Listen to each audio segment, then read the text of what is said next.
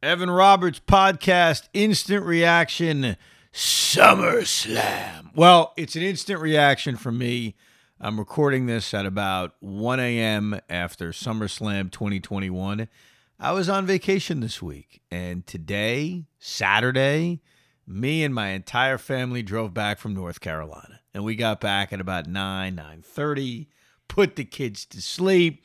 Boom, I started Summerslam at, I guess it was 10 o'clock at night. So I just finished it. I just saw the conclusion. Roman Reigns retains the Universal title, and we get the shocking reemergence of Brock Lesnar with a ponytail. I can't look past the fact that Brock Lesnar went a little rogue with his hair. What is that even called when you're bald, but you let like a little patch of hair grow and then you tie it up and have a ponytail? Plus, he grew out the beard. He looks like a weird age Santa Claus. But bottom line is Brock's back, and Brock's a face. And it's funny, I thought this event was actually pretty good. It started off really slow, and we'll go through all the matches, obviously the beginning, but spend a lot of time on the main events. I thought the beginning of it was not that the Orton Riddle versus AJ and Omos match was bad, and you had a lot of title changes, and you had Becky Lynch showing up, and maybe it's because I drove 14 hours, but I had a very difficult time staying up. I was dozing. The Alexa Bliss Eva Marie match sucked. I didn't care about Damian Priest and Sheamus. I'm sick of looking at the Red Rooster Rey Mysterio. But Becky coming back was cool, and I like what they did with that. And I'll get to that later. But let's start off with the main event, which did feature Roman Reigns defeating John Cena. Hell of a match. Great job by John Cena, even though I have a major, major problem with the last-second booking of this match. Look, John Cena coming back a month plus ago to that big ovation was great. And we all knew Roman was going to win. I think Roman should win. Roman did win. I have no problem with any of that. I thought their promos, even though while it got repetitive towards the end, was pretty good. By the way, I'll get to CM Punk too. All right, I'll discuss that. This may be a long podcast. I'm already up at 1 a.m. I may as well keep going. A lot of wrestling. No talk about the garbage Mets. No talk about the Jets in the preseason. This is exclusive fake pro wrestling, baby. Anyhow, what was I saying? Oh, yeah. So the Roman Cena match was great. I really enjoyed it. I mean, I know you had your predictable close finishes. You know, I don't think anybody for a second thought that when John Cena is doing the attitude adjustment from the top rope, that was going to be the 1, 2, 3, or the attitude adjustment of Roman onto the announcer's table, that was going to be the 1, 2, 3. Look, we all knew Roman was going to win. Roman should win. But there was one major, major problem. And the WWE does this every once in a while. And as always, I will give you historical examples. And that's when they take an obvious result and make it even more obvious. And what I mean by that was at the end of SmackDown on Friday night, why do we need the stipulation coming from Roman that if I don't win, I'm leaving the WWE? Look, again, we all knew this was another match that was going to make Roman look awesome. And he's the best thing going in the WWE. He's the best character they have going in the WWE. And so I think it's great that they could get John Cena back to fight one big match. I know he did a bunch of house shows, one big match, and put over Roman as he continues to dominate as champion. But why did we need that? Why was it necessary to throw in if I don't beat you, John, I'm leaving the WWE? You took something that was 97% obvious and put it up to 99% obvious. And here are the other examples. I'll give you a few of them. Number one, we'll talk about Goldberg later, but when Goldberg finally won the world title against Triple H in that big WWE run that he had for that 1 year, they added the stipulation of Goldberg's going to retire if he doesn't win the world title. Well, we didn't need that. I think we had an idea Goldberg was going to win the world title. I think their biggest issue is Goldberg should have won the world title at SummerSlam at Elimination Chamber, but whatever. That's a debate from 18 years ago. But they added that stipulation, and it made it a little bit more obvious. The other stipulation thing that sucked at the last second is WrestleMania 25's main event when they decided at the last second, if Triple H gets disqualified, he loses the title. Wasn't that what they did? Something like that. Something stupid. It was unnecessary. So I didn't like that. But the match was great. It's tough looking past John Cena's floppy hair. I admit that. But Roman's a beast right now. Roman Reigns, far and away, not even close, the best thing the WWE has going. His character is badass. I think he's played it incredibly well. And we're a year out. And it's funny to think about last year's SummerSlam. Last year's SummerSlam was in the Thunderdome. We all know that. And obviously, he was in the midst of this pandemic. But do you remember what the main event of last year's SummerSlam was? And I'll give everybody about 5 to 10 seconds to think it over. And here's the hint, if you can't figure it out. Both of those guys aren't on the WWE roster anymore. Talk about turnover. That is some serious turnover.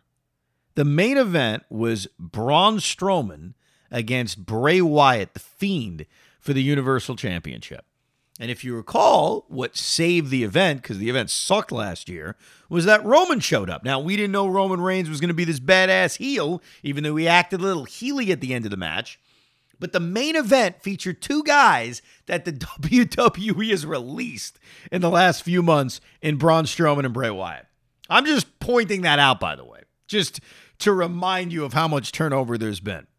So, good main event, very solid main event. Roman continues to look awesome, and now you've got the Brock Lesnar issue. And even though we've seen Roman and Brock a million times, and if you would have told me a year and a half ago, hey, you want to see Brock Lesnar versus Roman Reigns again? We'd all say no way. Here's why I think this one will be cool. Because it's really, really different. And I don't just mean Brock Lesnar's weird hair. You're just bringing this feud with a completely different, fresh coat of paint. Isn't that what Bruce Pritchard says? Come on, you all know you listen to that podcast. That's awesome.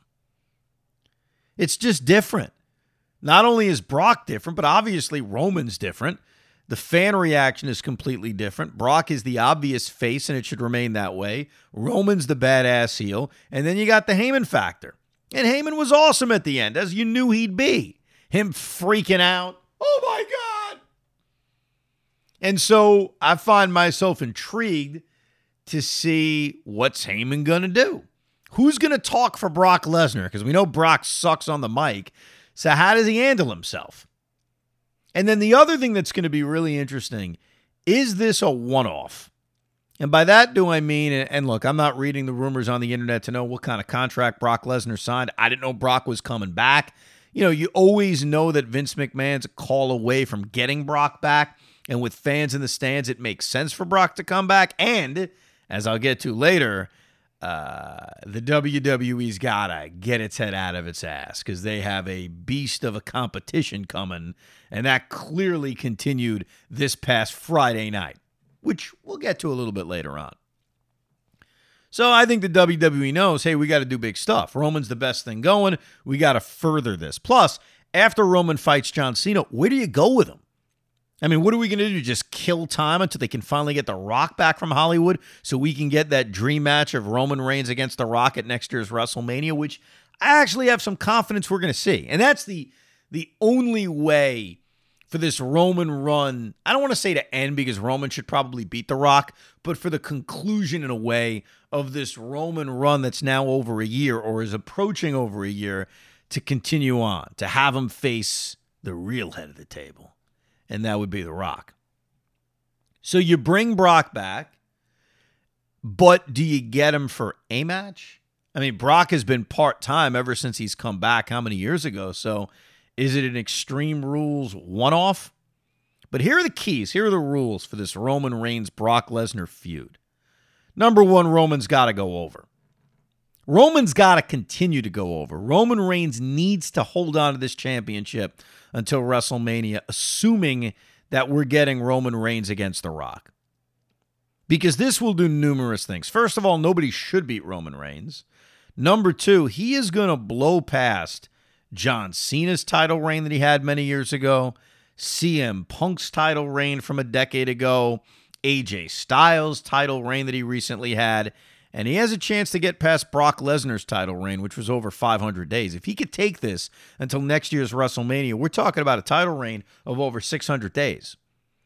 And quite frankly, nobody should beat him. So rule number 1 is Roman's got to go over Brock. Rule number 2, they have to keep the dynamic of Roman being a heel and Brock being a face. We cannot have Paul Heyman turn. Now, can Roman Reigns still be a badass heel without Paul Heyman? Sure. But Paul Heyman adds to that character. So don't even think about it. Don't even think about turning, Brock heel with Paul Heyman as, kind of returning home. Can't have that happen. So Roman's got to win, and Heyman's got to stick with Roman Reigns. Now, how Brock Lesnar cuts promos, we'll see. They got to be short. They got to be sweet. But my best guess, and I'm merely guessing, is that they have a match at Extreme Rules, and that's it. And then Brock goes away for a little bit, and then maybe he comes back for WrestleMania next year. But it was cool. It was a surprise ending. I don't think anybody saw it coming. I certainly didn't see it coming. Thank you to John Cena for your time. Thank you for your service. I guess we'll see you never again. Now, as far as Lashley Goldberg is concerned, what the hell are we doing? Look, I probably like Bill Goldberg a lot more than I should because I was enamored by what WCW did with him many, many years ago. But the constant returns of Bill Goldberg has to stop. When he comes back to put somebody over, we can all say, oh, well, that's good, like he did for McIntyre at the Rumble. When he beats somebody for the title, like he did to Bray Wyatt a year and a half ago, we all cringe. But this was even worse. Because while he didn't win, he also didn't lose. So what the WWE told us was, we're going to get to see Lashley and Goldberg again. And my response to that would be, why? I mean, why? Does anybody want to see Bobby Lashley and Bill Goldberg again? Did we need this? Did we need Bobby Lashley and MVP going after Goldberg's knee, the ref stopping him, Goldberg's kid running into the ring, Goldberg being pissed off, and clearly them building towards another Lashley-Goldberg match? Why? Look, Lashley was going to beat him. Goldberg and John Cena both came back to put the current champions over, and that's fine. As much as I don't want to see Bill Goldberg anymore, I'm over it. I think most of us are over it. Clearly the crowd was over it because they were crapping all over him. How do you have them fight for whatever it was, 8 minutes, and that was 7 minutes too long, and then basically try to punt it towards a future match? Look, I know they signed Goldberg to some kind of deal where he gives you numerous matches. We don't need this. This was a colossal waste. Just have Lashley beat him and we move on. Now we got the son involved. Now they're going to fight it. When are they even going to fight again? They're going to go Extreme Rules? Is that what they're going to do? Well, whatever. Just get it over with. Have Goldberg recover. Have him lose. That'll make him... By the way, if he loses the next time he fights Lashley, I looked this up because I was really curious. That means he will have lost. And I guess technically he lost in this. Because it was, he didn't get pinned, but they stopped the match. It was a TKO. But if he loses again, that means Bill Goldberg would have lost 6 out of his last 8 matches, one-on-one matches. I don't think he lost 6 one-on-one matches in total if you combine his one WWE run from 2004 or 2003 and his WCW run. So the guy comes back and just jobs. Should join the job squad. But that sucked. What are we doing with that? You know what was worse than that, though? The Miz and Morrison shtick. I have no idea what's going on here. Their gimmick is that they super soaker everybody. Their gimmick is that they squirt water at people.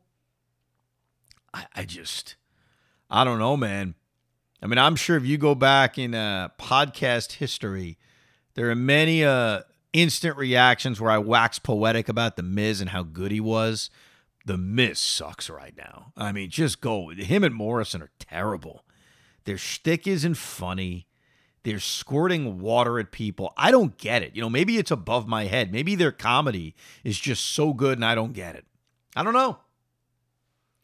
The Edge Rollins match was good. It was good. The Brood stuff was weird because, and they did this on SmackDown and they sort of continued it obviously during the entrance to this match where they brought back the Brood music and Edge said, I got to go deep or whatever he said. I got to go dark. Brood is very forgettable. And so while I remember it, and I'm sure a lot of people listening remember it, the Brood was 2 decades ago. And that was not even close to being Edge's most popular character. You know, when you think of Edge and the various runs that he had, you think of him and Christian being a great tag team. And I'm talking post-Brood, but a great tag team. Their feud with the Hardy Boys, the Terry Invitational, all the ladder matches, the TLC matches. Then you think of Edge's singles run. His first singles run, he gets hurt. He comes back. Then you think of the SmackDown 6 or the SmackDown 5. It's got to be the SmackDown 6 because Chavo Guerrero was great too. And Edge is teaming up with Rey Mysterio and all those great matches. Then you think of the Rated R Superstar, the Ultimate Opportunist, which they touched on. And then you think of him coming back from injury and winning the Royal Rumble. And then you think of his retirement. You think of all these, really cool versions of Edge. That dates back 2 decades ago.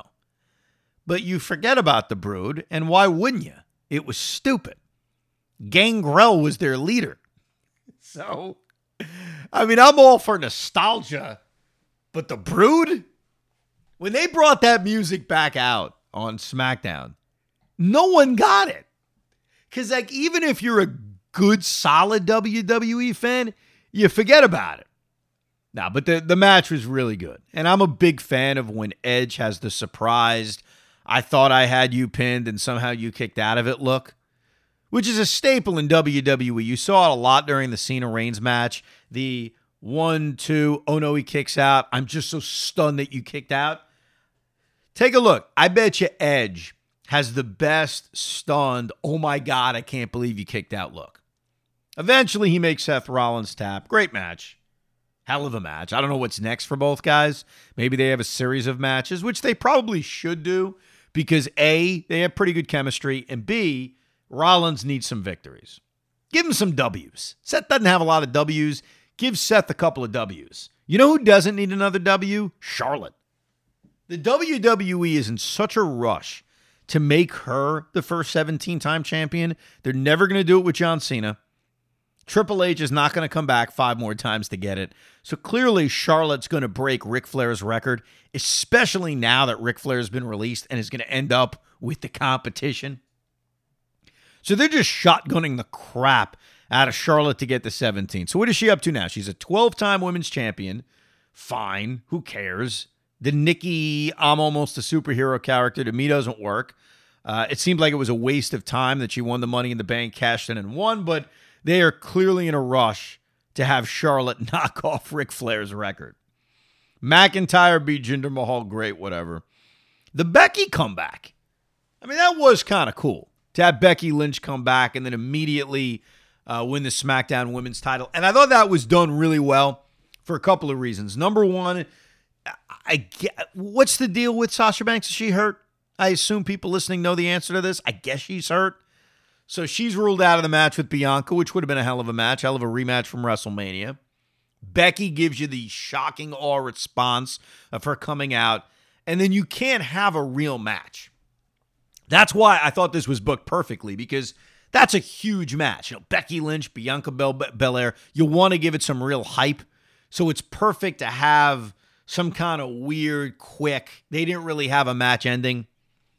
So Becky does the handshake into the manhandle slam, gets the victory. She's immediately champion again. And now it'll be interesting to see how does the Bianca Belair character respond. So well done. Good to have Becky back. And that's going to be a cool feud that, they'll probably have a series of matches over the next few months. The Usos and the Mysterios, I just can't watch. I can't watch it because Rey Mysterio is now the Red Rooster. They're the same. It's the same character. I can't get past the fact that he looks like the Red Rooster and that his son looks like Wilmer Flores. So you've got the Red Rooster and Wilmer Flores wrestling in a tag team match against the Usos. The rest of the card, whatever. Now let's get to CM Punk. Because as cool as the ending was to Roman Reigns, John Cena, and Brock Lesnar's back, the wrestling world is still pretty excited about Punk's comeback. And even though it had been out there for the last few weeks that CM Punk was going to sign with AEW, much like it's out there that Daniel Bryan is going to sign with AEW, it was very, very surreal on Friday night. And I got to tell you, I thought that was done as well as it could be done. I don't know much about Tony Khan. I know he does a bunch of interviews. I know he's out there. But I thought what was so important was that he not be involved in CM Punk's debut. Let it be about CM Punk. Let it be about the crowd. And so we all knew Punk was going to be there. I think everybody was excited. Oh, can't wait to watch Rampage. And since it's only an hour long, you figured, all right, even if it's at the end of the show, you're not waiting around 3 hours for it. Number one, they had to open up the show with it. They did. Number two, they needed no frills BS. Just have it happen. They did. And the most important thing that they did right is they played Cult of Personality. Because whenever you have a professional wrestler, I don't want to say jump ship because Punk quit 7 years ago. So to say he jumped ship wouldn't be accurate. AEW wasn't even a thought in January of 2014.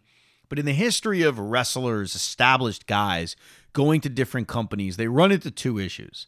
Number one, sometimes they have to change their name. Sometimes they have to have a completely different gimmick because of copyright rules. And number two, they never, ever, ever can use the same music. Ever.